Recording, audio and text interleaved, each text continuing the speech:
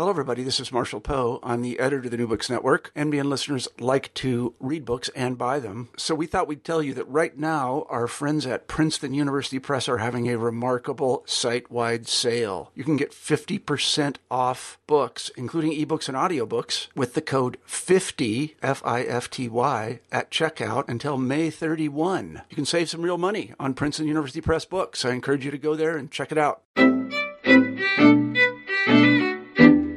Hello, everybody, and welcome back to the New Books Network. Each week we scour the internet looking for interesting books, and we talk to the authors of those books. And today I'm very pleased to say that we have Daniel Jonah Goldhagen on the show, and we'll be talking about his provocative and interesting and compelling new book, The Devil That Never Dies, The Rise and Threat of Global Anti-Semitism. Danny, welcome to the show. Thank you for having me. I'm delighted to be with you. It's terrific. Maybe you could kick off the interview by telling us a little bit about yourself.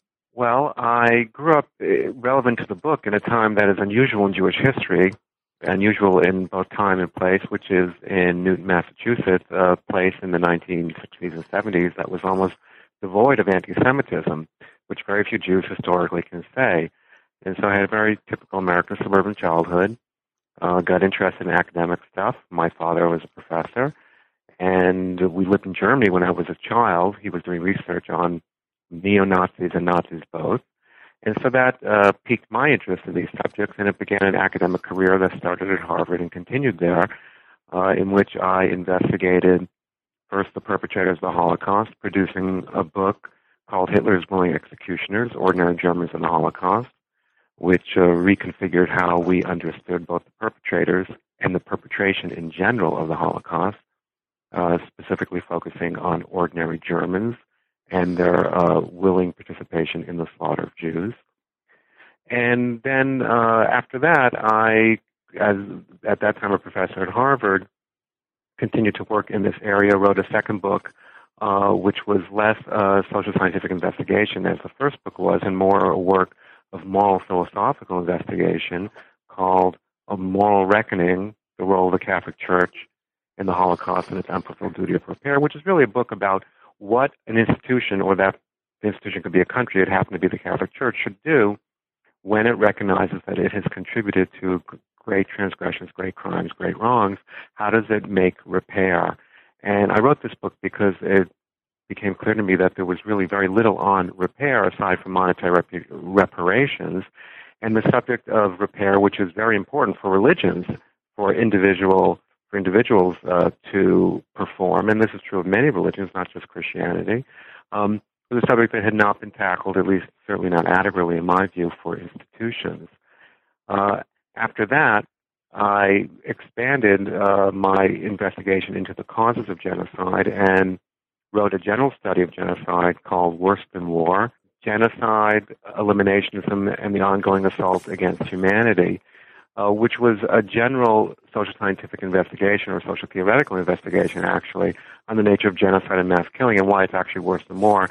And I argued in the book that the eliminationism is the master category, and genocide just a specific instance of it, the worst, most horrifying instance of it, where people are being slaughtered, whereby perpetrators, from political leaders down to people on the ground, decide that it's important to eliminate groups whom they hate or want to get rid of for one reason or another, and act upon it. And so it investigated the nature of eliminationism and genocide, and was quite different from the first two books in that it also included a long policy chapter. After all, the reason that we want to understand genocide or eliminationism ultimately is because you want to save people's lives.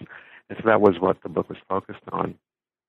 And then after having finished that, I came back to a subject I've been dealing with for much of my life, and certainly treated both in Hitler's Willing Executioners, and trying to explain how the perpetrators came to view Jews in a way that led them to conclude that Jews must be killed, and also in A Moral Reckoning, the book on the Catholic Church and moral repair, which is anti-Semitism.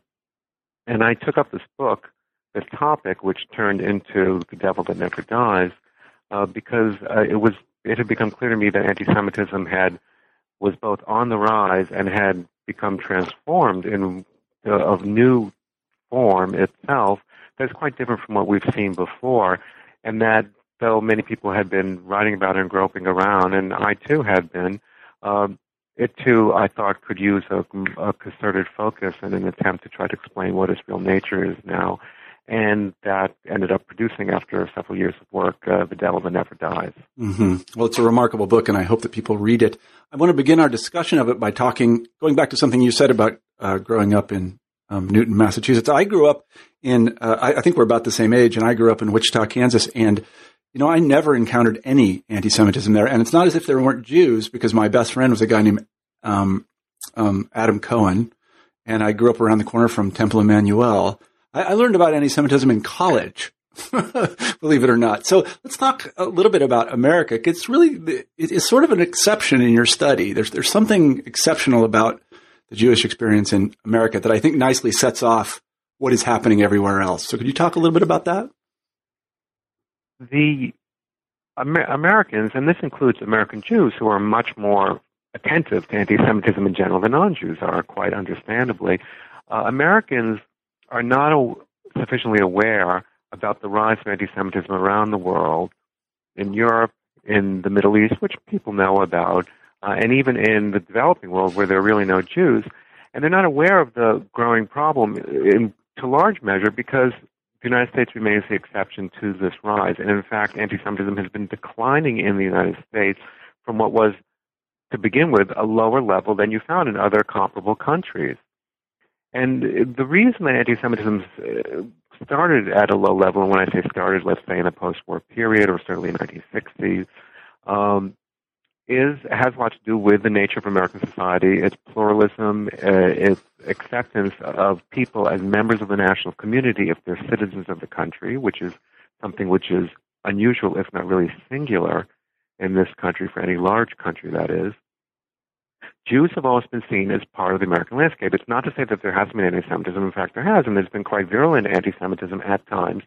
But it was so tame in comparison to what you found in Europe, and even tame within profoundly anti-Semitic institutions such as the Catholic Church, so that a pope in the latter part of the 19th century declared American Catholicism a heresy because of its pluralism and tolerance, not just of Jews, but in general, of the go-along and get-along attitude that the Church had towards towards other Christian denominations, Jews, and what have you. American society has always demanded, and for all its imperfections, and I no one should misunderstand me to be saying that there hasn't been profound discrimination against people of sub-Saharan African descent, blacks, African Americans, and of course, which began with slavery and continued to Jim Crow, and just grotesque treatment by whites of these people who should have been honored from the beginning as Americans. So there have been profound prejudices, but nevertheless, the society is also more pluralistic and more tolerant of many different minorities, and that includes Jews, than European societies have, for example. And so American Jews have for long been accepted as Jewish Americans, not American Jews, Jewish Americans, a hyphenated locution, which is common in our society, but which you will not find existing in European societies, for example. The idea that they are Jewish Germans or Jewish French or Jewish, I mean, it even sounds funny. It does sound funny. Yeah. Because they're seen as Jews, to the extent that their Jewish identity is put forward, they are Jews and not members of the national community. That's not to say they're not citizens. They're accepted as citizens, but that they're really fully seen as Germans, French, Brits, and so on and so forth is simply not the case. And of course, there are exceptions to everything I say here. There's many people who accept it, but by and large, it's not the case. And so, with the opening up, with the real opening up of American society because of the 1960s, with the various revolutions of the 1960s and the breaking down of barriers, anti-Semitism, which is, and I imagine we'll talk about this, but I'll just throw it in right now, which is an absurd set of views. Yeah, I mean, when you encounter these views, you just think this is just nuts. How do people believe this stuff?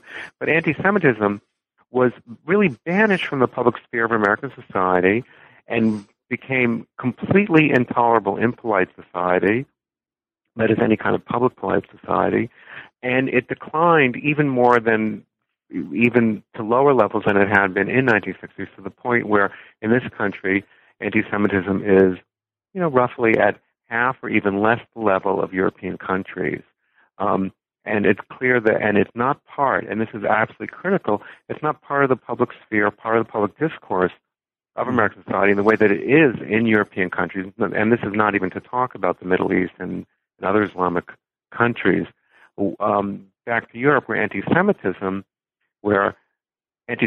focused on Israel or focused on Jews behind-the-scene predations in different countries, particularly in the United States, is a commonplace of the public discourse.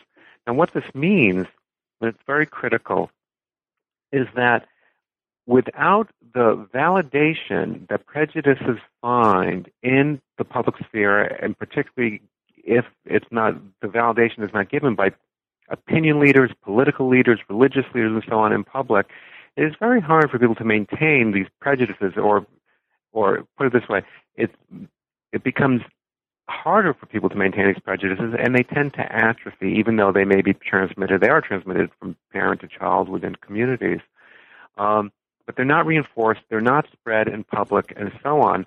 And because it's been absent from the American public sphere, that is, anti-Semitism has been absent for all this time, you quite understandably find that the degree, the extent, and intensity of anti-Semitism has also been declining in this country in the way that is not matched by Europe, where it's been accelerating in the last 2 decades, the era of global anti-Semitism, which is what my book is mainly about. Mm-hmm, mm-hmm.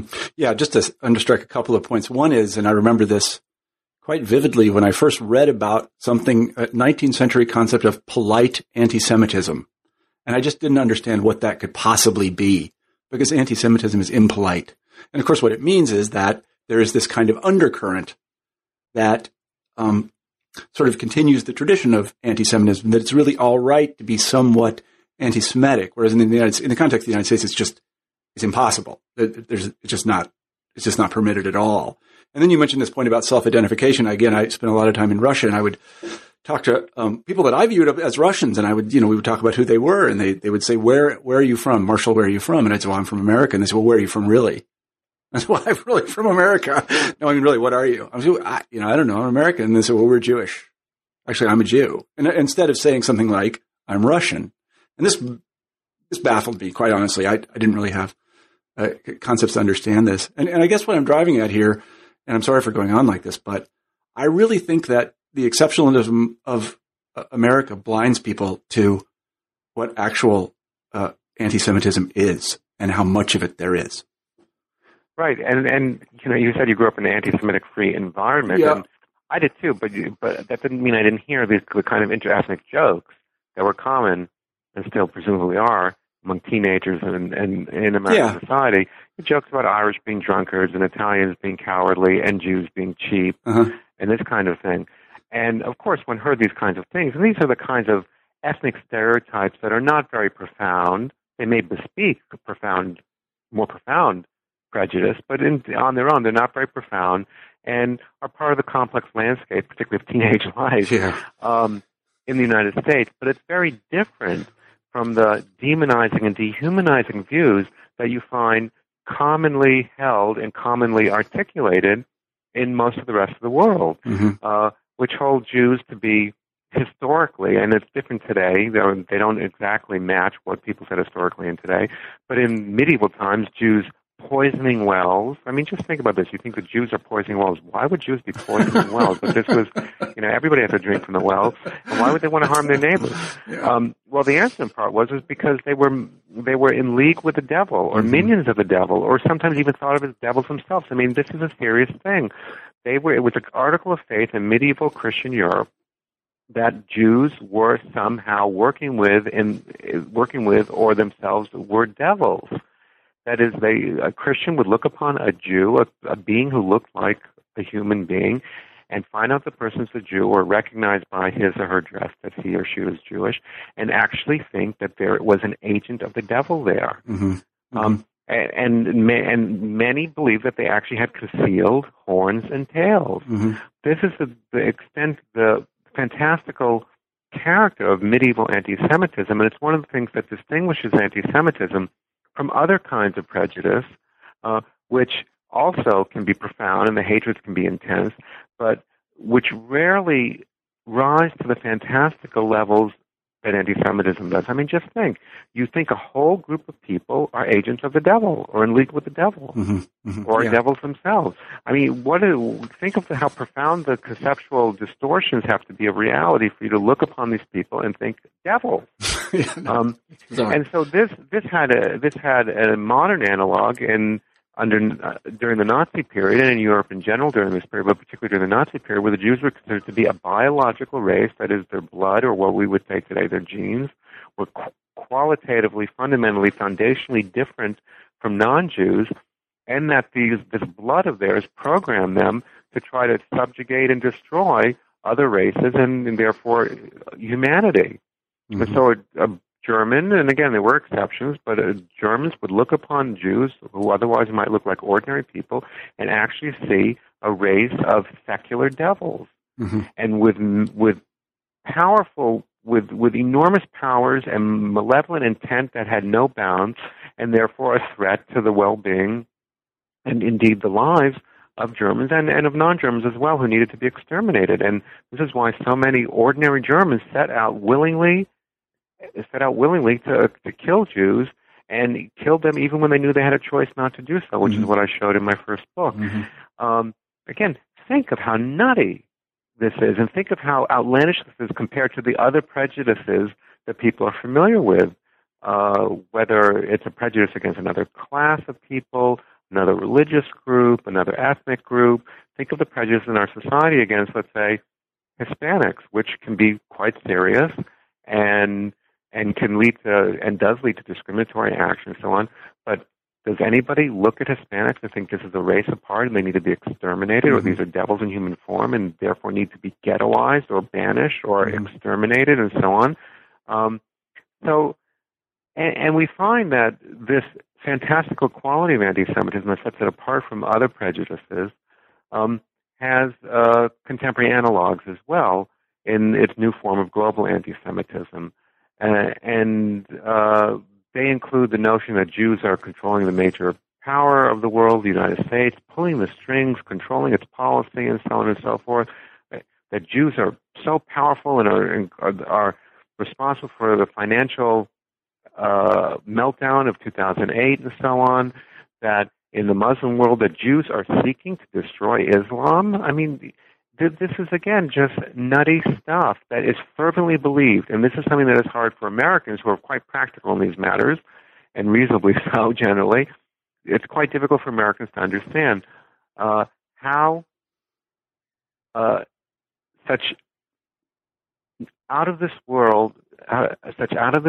world beliefs can be held to, such crazy things can be held to by so many people on the one hand, and even though they're crazy, which nobody would otherwise adhere to, it can lead the same people to want to take and then to take radical and profoundly harmful action against the target group. I mean, these are kind of things you would just laugh off. Oh, these are nuts, right? I mean, that's what you were saying. If we said analogous things about other groups, you'd say, this is just nuts. People believe this are fringe elements. But these beliefs at the core of many public cultures and of the beliefs of many, many people, of hundreds of millions of people, and they are quite articulate and open about their desire to act upon it. So even though the beliefs are crazy, they're not crazy to the people who believe them. And I think crazy, I don't mean literally crazy, but I mean in a figurative sense. They're not crazy to the people who believe them. They form their reality. And therefore they're the basis for political action and social action and even for violence. Yeah, and I think this is really the takeaway of the book that Americans might not otherwise understand, and that is that anti-Semitism is a kind of it's a kind of foundational element in many national cultures, that it just simply won't go away. No matter how irrational it is, it's always there as a resource to be drawn on by somebody. And it is passed from one generation to another, sometimes in different forms. I mean, you mentioned 3 forms of anti-Semitism in the book, and perhaps we should talk about that, or 3 eras of anti-Semitism, but it's always there. So why don't we just lay that out really quickly so people will understand it? You talk about these 3 eras, the first being the Christian era, and then the second being, well, you just go ahead and tell me. Okay. The first era of anti-Semitism was the long religious or Christian and Muslim era once Islam came to be. which demonized Jews in a variety of ways, but most profoundly for Christianity in making the claim that all Jews, and this is in the Christian Bible, commonly called the New Testament, that all Jews are forever guilty, and there's intergenerational guilt for the death of Jesus, the most profoundly prejudicial canard of all time. It became an article of faith that Jews are hostile to Christianity, and indeed, if you accept the logic of Christian thought at the time, that Jews killed Jesus and did so gladly. They accepted in the New Testament. They accepted the guilt for his death upon themselves. The logic is, well, if they're willing to kill the Son of God, what evil are they not capable of? And what evil would they not continue to contemplate, including the Jews that live around me today? And so this is why Jews became so demonized, and why they eventually would seem to be in league with the devil, and why they were in Christian Europe at various times ghettoized. This is how the term ghetto came to be, when Jews were ghettoized. Banished from most European areas and countries at one time or another, that is, expelled, eliminated by forcing them to leave their homes, and also killed on a fairly large scale and frequent and repeated basis over the course of centuries, to the point that during medieval, early modern times, a good part of the Jews of Germany were either expelled or killed by their neighbors, and so this profoundly religiously based anti-Semitism was the heritage of medieval Europe, and an analogous, though not as intense, anti-Semitism was the heritage of the Quranic tradition, in which Jews are deemed to be the enemies of Muhammad, having tried to poison him, having killed the prophets. It's said in the Quran that Jews are the children of pigs and apes, a profoundly dehumanizing notion. And so there was this parallel anti-Semitism, which was clearly derived from the Christian animus towards Jews, but it was never as intense as it was in Christianity, because it was not essential to the Muslim tradition. Jews in the New Testament provide the fulcrum for the Jesus story and its drama, and it's not the same in the Quran. But nevertheless, when the modern period began, there was this profound hostility towards Jews, a religious one. But as religion ceased to hold sway over European culture, as it once had with the Enlightenment and the changes of the 19th century, the industrialization and the emergence of modernity in a form that is more recognizable, but the animus stayed there, but it took on a new form. And this is a critical aspect of anti-Semitism. It morphs into forms that are in keeping with the temper of the times, the ideological or ideational and political notions of the time, and it did so in the 19th century, where it took on a social Darwinian cast, seeing Jews as a race instead of as a religious group that had both the power and the drive in their competition with other races to dominate them and ultimately to subjugate and destroy at least a good part of them. And this culminated in Nazi anti-Semitism with the logic acted upon, the logic of such beliefs, which is that the only way to protect Germans and the rest of humanity was to slaughter Jews. And I should say quickly that it wasn't just Germans who killed Jews, but they found willing helpers in many other European countries because the animus was pan-European. So, of course, there were people in Europe who resisted this as well. Mm-hmm. Now, with the defeat of Nazism, anti-Semitism went into hibernation because the American Colossus essentially conquered at least the western part of Europe, and it instituted a new dispensation, and everybody came to see the horrors of the Holocaust for what they were. And so there was a period of quiescence of anti-Semitism where it went underground or got submerged, and also did decline to some great extent because it was not part of the public cultures of Europe at the time, and we've already discussed the United States, how it declined, until the end of the Cold War, whereby everything got reshuffled. The entire political landscape of the world and the cultural and social landscape, and old taboos fell by the wayside. And you suddenly saw a reemergence of anti-Semitism in Freudian terms, a return of the repressed, and fueled now by an intensive hatred of Jews and a profound demonological anti-Semitism that had been both percolating underneath the surface but also was quite open in Arab and Islamic countries, so that anti-Semitism burst to the fore in the 1990s and in the 2000s, and again became transformed into its current form, which can be called global anti-Semitism. Now, what makes global anti-Semitism different from the previous forms are several things. The first thing is that it's everywhere in the world. This has something to do with digital technology, but not just because of digital technology. In the past, anti-Semitism was localized more or less to Christian Europe, and then it expanded outward with Christian Europe, center to the periphery, and in different in form in the Muslim world. Now anti-Semitism can be found everywhere, not just in Europe, not just in the Middle East or in the Islamic world, but in Latin America, in Sub-Saharan Africa, in Asia. And it can be found everywhere in the world in enormous numbers. I mean, it's really just shocking that people in countries where there are absolutely no Jews and have never been Jews have profoundly unfavorable views of Jews because they've been exposed to what is now a worldwide public discourse about Jews, which is dominated by anti-Semites. And so you have in Brazil, where there's a minuscule Jewish community, you have 50% of the people being anti-Semitic. This is determined by surveys.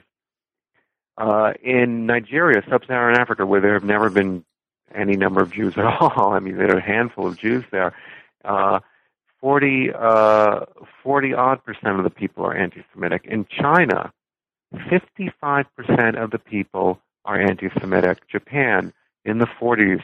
In India, 30 odd percent of the people are anti-Semitic. When you total up the numbers, you have 1.5 billion, 2 billion people just in the countries that have been surveyed, and many countries have not been surveyed, who are anti-Semitic in the developing world. And when you move to Europe, where we have much greater and more detailed information, surveys are done on a regular basis, and there's also many qualitative studies. The numbers of anti-Semites is just amazing.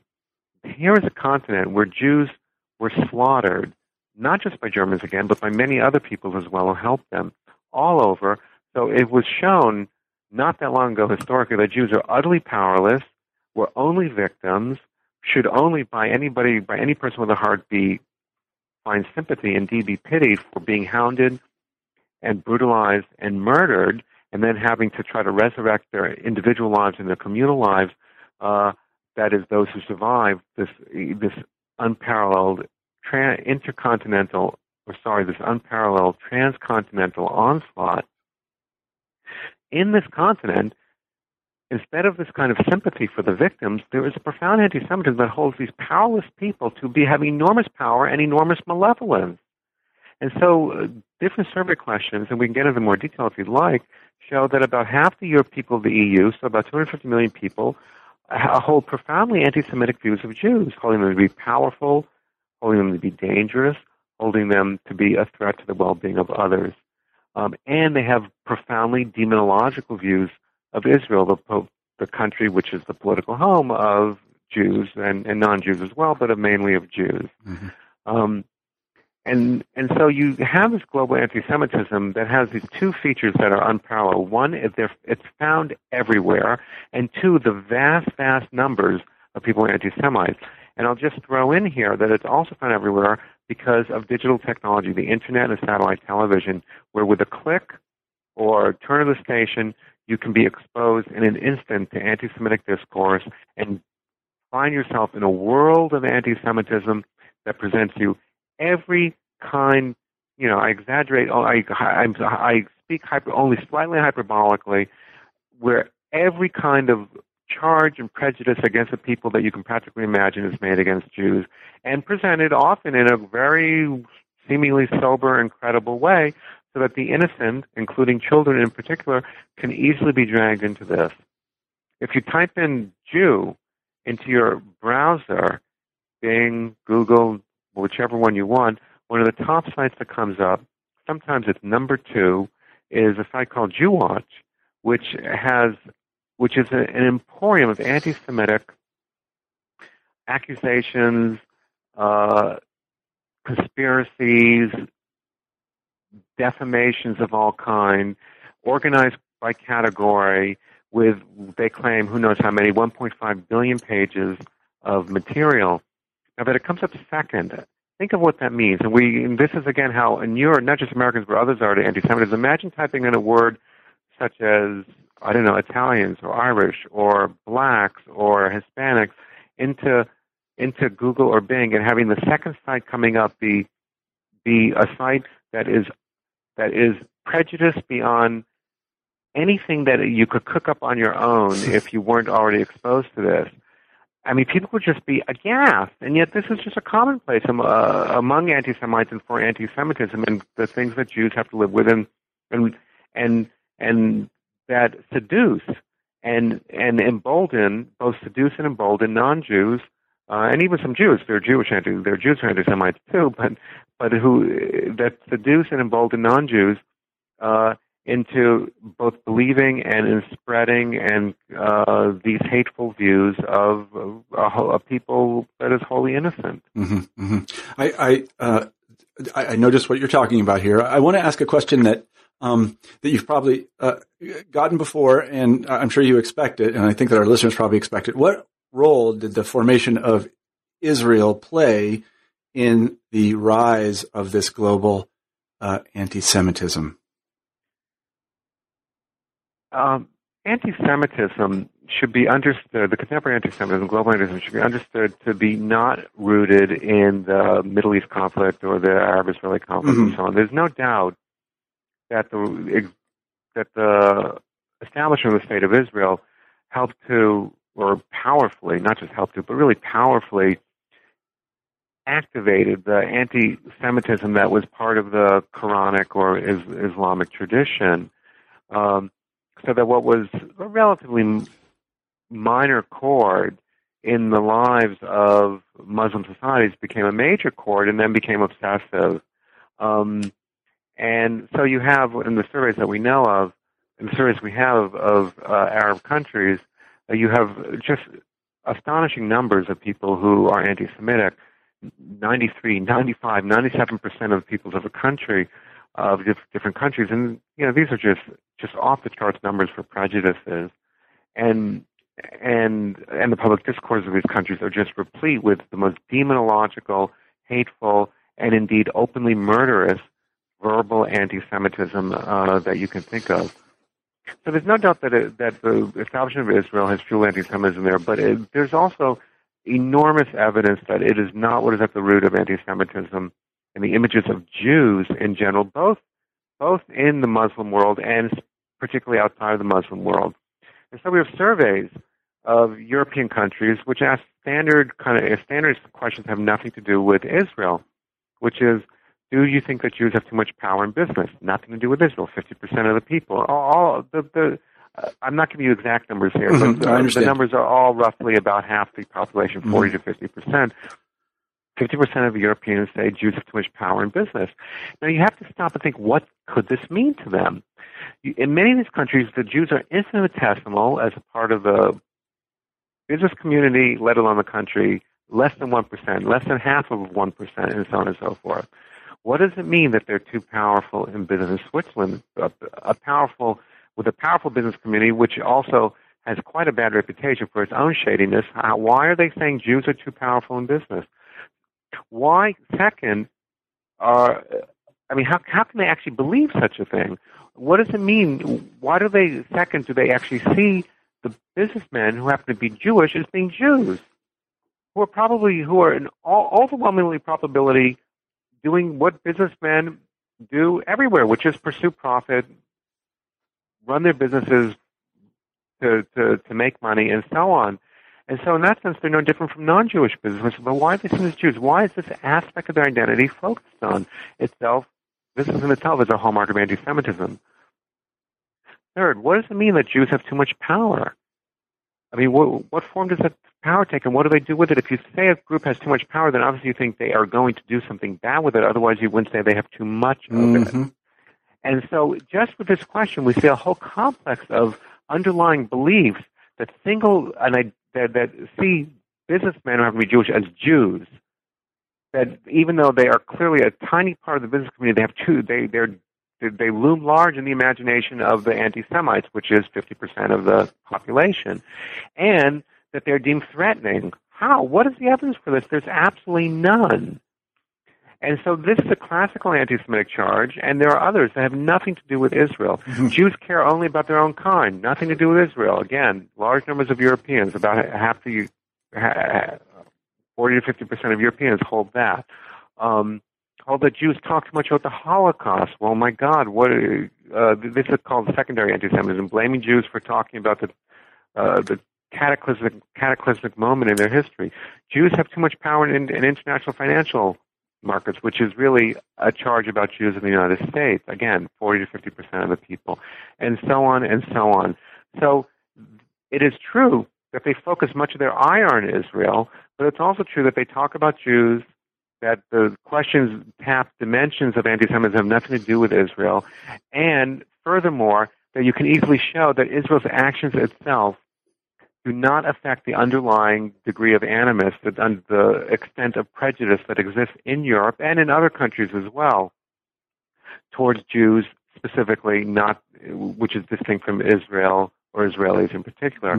And so take Operation Cast Lead, the 2008-2009 incursion into Gaza by Israel, which was perhaps the most vociferously and uniformly condemned Israeli policy of the last couple of decades. It led to an upsurge in attacks upon Jews around the world and including Europe. And even though it was so condemned, it did not budge the incidence of underlying anti-Semitism.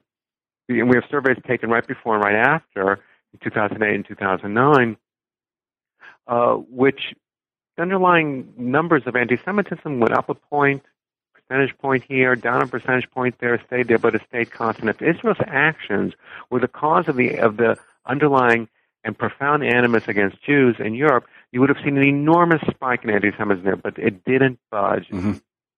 And furthermore, I'll just throw in that the time of this great upsurge of anti-Semitism, of this global anti-Semitism, and taking its new form, occurred in the 1990s at the most optimistic time about the settlement of the Middle East conflict during the height of the Oslo process, when things seemed to be getting better.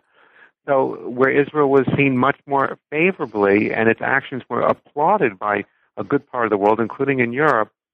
And so it doesn't make sense. It simply doesn't make sense to say that Israel's actions are the root cause of this anti-Semitism. There's no doubt that Israel's actions are brought in Israel's conduct, the real or alleged conduct of Israel. And of course, one can be very critical of many Israeli policies. There's no problem expressing such criticism, but there can be no doubt that Israel's real or alleged transgressions are brought into the anti-Semitic litany, and that the fires directed at Israel, because Israel is the symbol, an actual locus of power of Jews. I mean, for the first time historically, Jews, since biblical times, Jews actually have power.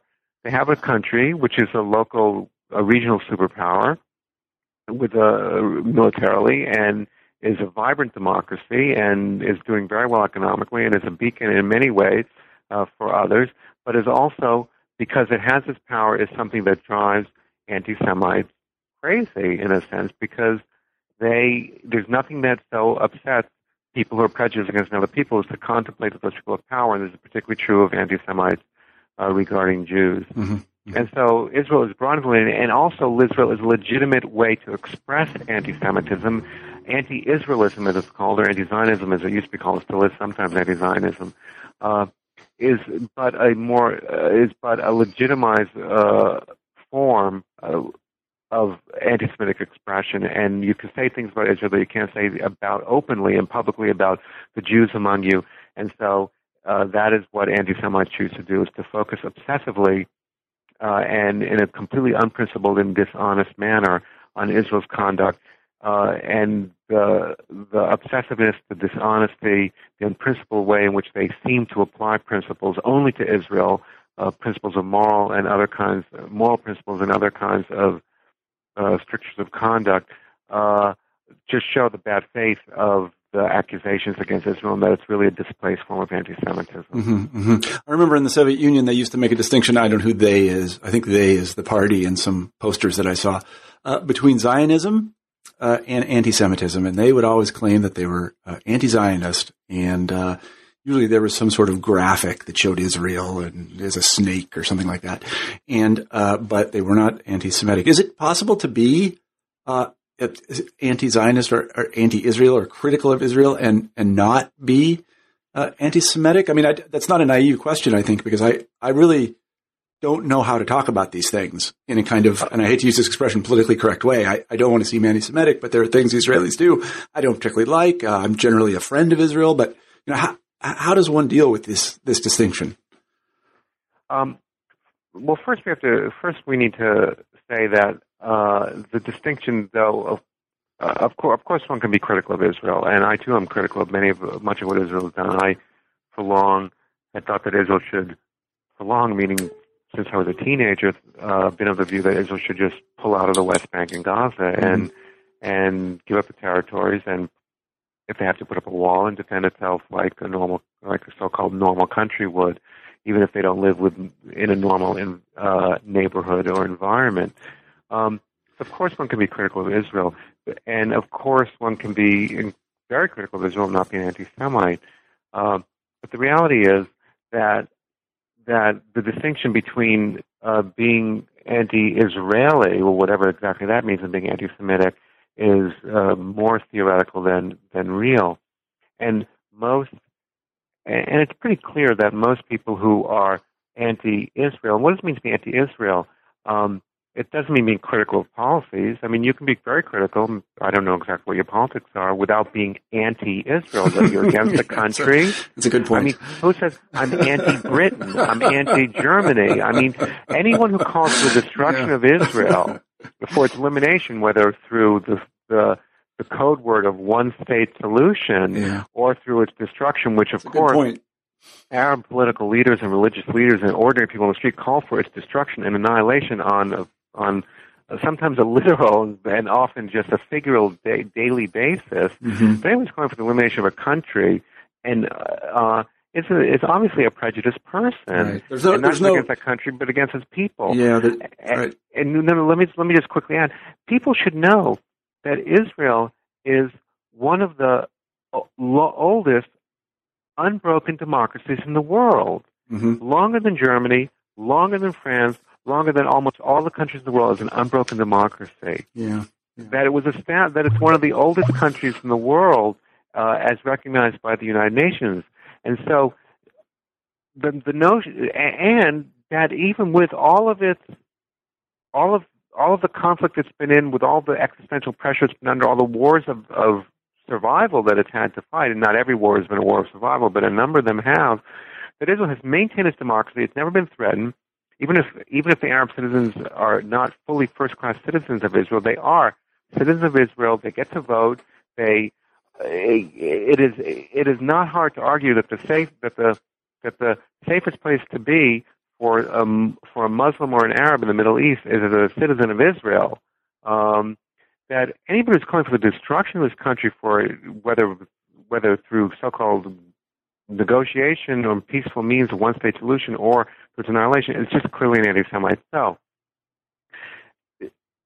it is not. There is no such thing as anti-Israelism that is not anti-Semitism. Mm-hmm. Then that's quite different from being critical of Israel. And there are clear criteria for what constitutes anti-Semitism, and they can be applied to judge whether criticism of Israel is within those bounds or without those bounds, or not.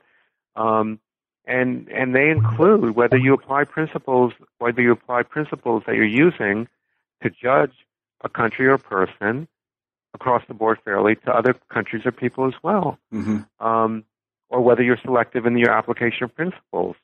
They include whether you take your negative views, your hostile views of a person of a group, and and first of all, if they are of the group in general, and second, if you then meet a person who's a member of that group, and you assume that those negative views apply to him or her. That's exactly what prejudice is. Mm-hmm.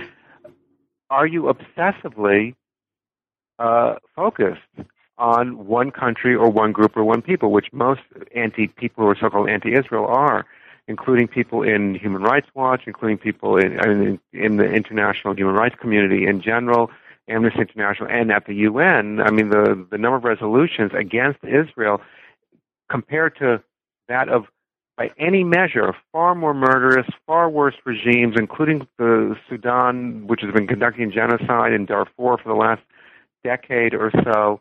The number of resolutions against Israel is just off the chart. Mm-hmm. Mm-hmm. And so these are some of the hallmarks of prejudice and of anti-Semitism and of anti-Israelism when you actually apply them. And finally, the unwillingness to have one's erroneous views corrected. For example, in Europe, and this just tells you, I mean, so you have Europeans who are, roughly half of them admit to profoundly anti-Semitic views when asked questions just about Jews. Then you ask them whether Israel is conducting a war of extermination against the Palestinian people. And the answer is that 55% of Europeans say yes. And this is a commonplace of the European public sphere and media and from politicians and so on. And now, whatever you think of Israel's policies, the facts are the facts, which is in the last dozen years or so, Israel has killed about 6,000 Palestinians, a big number. Palestinians have killed about 1,000 Israelis, that is, Jews of Israel. But during this time, Palestinians have the highest birth rate in the world. The population, until Israel gave up Gaza in 2008 or 2006, their population doubled under Israeli occupation. And so by no measure that is not fantastical, that is not divorced from reality, can you say that Israel is conducting a war of extermination against Palestinians? And yet this is a complex European society. You can tell Europeans again and again it's not true, give them the numbers, and they continue to maintain this. This is just out-and-out prejudice. It's part of anti-Israelism. It clearly emanates from anti-Semitism itself, because the same people who are saying this are also demonstrate those as being anti-Semitic in studies in which they're constantly interchanging the word Jew and talking about domestic Jews for the word Israeli. And to put a fine point on this, we need nothing more than to listen to one of the superstars, at one point the most popular leader in the Arab world, the superstars of the anti-Israelism that courses through Middle Eastern countries, which is Hassan Nasrallah, the head of Hezbollah. And he said that it is not, he wanted to make clear that it's not Israel and Israelis whom he most fundamentally hates, but Jews themselves. And this is a direct quote. If we search the entire world for a person more cowardly, despicable, weak, and feeble in psyche, mind, ideology, and religion, we would not find anyone like the Jew. Notice I do not say the Israeli. Mm-hmm. Yeah, that's shocking. Let me just say that. I do really appreciate the point that you made about anti-Israelism, because, I was just sort of going through it in my head. Is there anybody who is like anti-Ecuadorianism, anti-Lithuanianism, anti-Estonianism? I mean, these are sort of little bitty countries, we never think about them, ever. Right? And there's no such thing.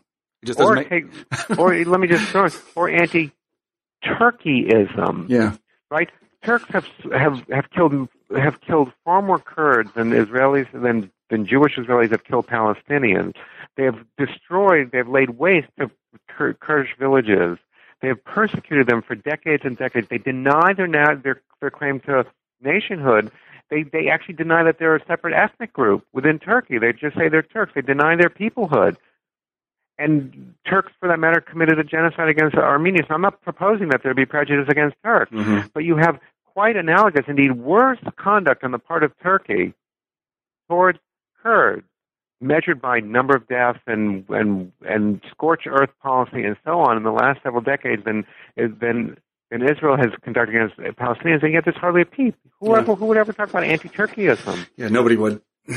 Yeah, absolutely nobody would. So before I let you go, I want to talk about one episode that you discuss in the book that I think might be known to some of the listeners of this program, and that is the research that was done by, I may get these names wrong because I can't really remember very well, Mearsheimer and Walt, about the so-called Jewish lobby. Can you talk a little bit about that in the framework that you've presented? One of the, well, perhaps the most pernicious, or maybe no perhaps, but there are other contenders, the most pernicious anti-Semitic tract written was the Protocols of the Elders of Zion, which was a fabricated supposed minute of the meeting of the International Jewish Conspiracy, the Elders of Zion, in which they were hatching their plots for dominating the world, for controlling media and economies, for subjugating peoples, for doing all kinds of harm. And this was in the early part of the 20th century. And this book has been resuscitated powerfully in the world today, where versions of it are, and stepchildren of it, that is, books based upon it, and TV series based upon it, have been written and published and aired in China, Japan, and of course all over the Middle East, and also in all of European countries and so on. I mean, it's an international bestseller. And this idea that Jews are somehow behind the scenes manipulating what the anti-Semites would call the stupid goyim, and getting them to do their bidding and getting them to harm other people is a very common one, which Mearsheimer and Walt in their book, The Israel Lobby, pick up upon and exploit, and in classically anti-Semitic way, accuse Jews of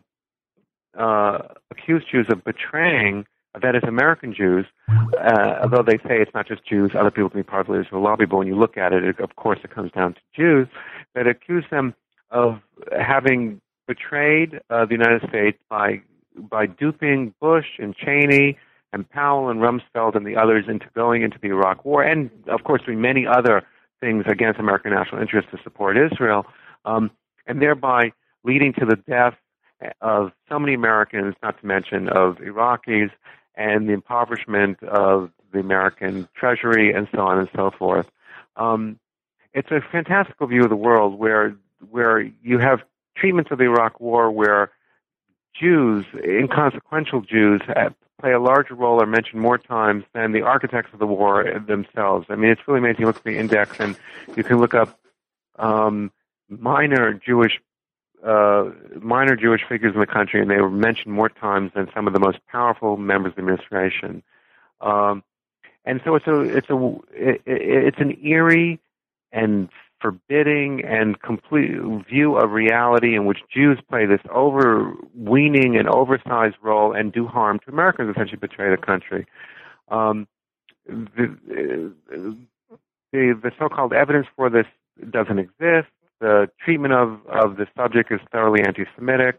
Any student of anti-Semitism who's serious would recognize this but an updated and highly academic-sounding version of the Protocols of the Elders of Zion. Mm-hmm. I guess the thing that strikes me about it is it's a very funny question to ask, especially by people who are trained to be dispassionate and rely on the evidence, because it is the prima facie explanation of any of that stuff is that it's a conspiracy theory and not really worth studying, except as a conspiracy theory. See what I'm saying? It would be like somebody saying, well, I'm going to do an intensive study of how actually the Mossad was behind the 9/11 attack. Because, I mean, it's absurd on the face of it. Right, it's absurd on the face of it, and yet when professors at Harvard and Chicago, Gladwin Walt and Mearsheimer, put this forward, and with all the seeming seriousness of their academic credentials and tone in the book, it is sadly taken seriously, at least by some. But this is just one of the manifestations of global anti-Semitism, and I know our time is coming to an end, and there are many others that we haven't had time to discuss, but this is one of the interesting features that is different from the past. Anti-Semitism has always had a domestic and international component to it. So Polish or German Gentiles worried about the Jews next door in Poland or in Germany, but also about international Jews in medieval times, there's some kind of conspiracy. And in modern times, but the weight has always been on the domestic Jews. You're always worried about the Jews in your neighborhood who may be poisoning your wells or next door or cheating you in the economy or whatever. And in global anti-Semitism today, the balance has shifted to the international dimension. So even if there's profound anti-Semitism in Europe and certainly in the Middle East, there are relatively few explicit charges. Hungary is an exception to this, but by and large, there are few explicit charges about the Jews of a given country wreaking financial havoc or corrupting the politics or threatening the women, as it used to be said, or the purity of the nation, and so on and so forth. Even though people believe these things, they don't say them in public, and they're not part of the public discourse. And so the public discourse is focused on the international dimension, Jews in Israel and Jews in the United States, often described in the code word of the East Coast establishment. And so this balance has shifted. The only place, interestingly and fittingly, where domestic Jews are subject to these kinds of charges, except for Hungary, which is an outlier for other reasons, is the United States itself, because it's here that the Jews are supposedly powerful, and you don't look to the international dimension scene, you look here, and therefore we have Mearsheimer and Walt and others who are blaming the Jews of this country for all of the things that they would like to roll back. Mm-hmm. So this is one of the features that makes global anti-Semitism, its international dimension, being emphasized quite different from previous forms of anti-Semitism. But there are also many others, which I go into in the book, and which all in all create a new global complex where anti-Semitism is present everywhere. It's part of the substructure of prejudice of the world on the internet and on satellite television and so on. So anybody who's prejudiced in any way can just latch onto it and say, yes, I didn't realize that. I should also think this about Jews, and incorporate it into their litany of dissatisfactions or their litany of hatreds or their litany of charges against other people. And so it's a tremendous problem. It's taken a new form, and it's hard to know why anyone should be very optimistic about its future, because it seems to be deepening and spreading right now, and with no clear way to fight it except for on the internet itself. Right, and that was my last question about the book, and that's, will it ever go away? Ever is a long time. Who knows what the world's going to look like in the year 3000, let alone 2100. I don't see that in the foreseeable future, in the next several decades, it's going to get any better. If the Middle East conflict, as it's called, were settled, if there were a genuine peace, as hard as that is to imagine what that would look like, it would certainly take some of the wind out of anti-Semitism. There's no doubt about that. But it's so deeply enmeshed in the substructure and superstructure of public culture at this point in so many countries, and in which there is no anti-Semitic discourse. There is no anti-Semitic discourse to present a powerfully articulated, institutionally supported, and view of Jews that is also given the imprimatur of powerful and influential people. Mm-hmm. And so when you want eradicating prejudice, we know, is incredibly difficult. Yeah, even in your own community, even when you have people of goodwill talking to people who are prejudiced and explaining to them what's wrong with it and educating them, it's very difficult to eradicate. When you talk about countries in which there is close to 100% anti-Semitism, where it's said on a regular basis that there should be death to Israel, death to Jews, and it's chanted at religious institutions, and it's on the airwaves, and political leaders are saying these things, and this is true in many countries, and where there's an international coalition to destroy Israel, to eliminate Israel. This has never existed in history, an international eliminationist coalition, and it exists today. Another singular feature of global anti-Semitism. And where in European countries this demonology is so deeply rooted, it's hard to see how any time in the near future it's going to get better. And in fact, the trend right now is that it is getting much worse. And so the devil never dies. The anti-Semitism likened to the devil, this powerful force, unseen. This is the real devil of the Christianity spawn, anti-Semitism. Unseen, incredibly powerful, morphing forms, seducing innocent people, that is, the people end up hating Jews, and leading them to think evil things and to do evil things. In this sense, anti-Semitism is really like a devil, and it is back. It's back in a new form, and the form is global anti-Semitism. Well, it's very powerfully stated, and the book is very compelling. Thanks for coming on the show and talking to us. We have a traditional final question on the New Books Network, and that is, what are you working on now? I have a bunch of projects underway, though I haven't settled upon what my next big book is. I've written a number of books, which I've already just discussed, in the area of mass slaughter, eliminationism, prejudice of various kinds, and I'm certainly interested in taking my hand at writing about racism in this country. I've been thinking about and studying it for a long time. That is, particularly against African Americans, but I have a bunch of other projects. The thing about writing a book, as you know, is that it's such a big commitment.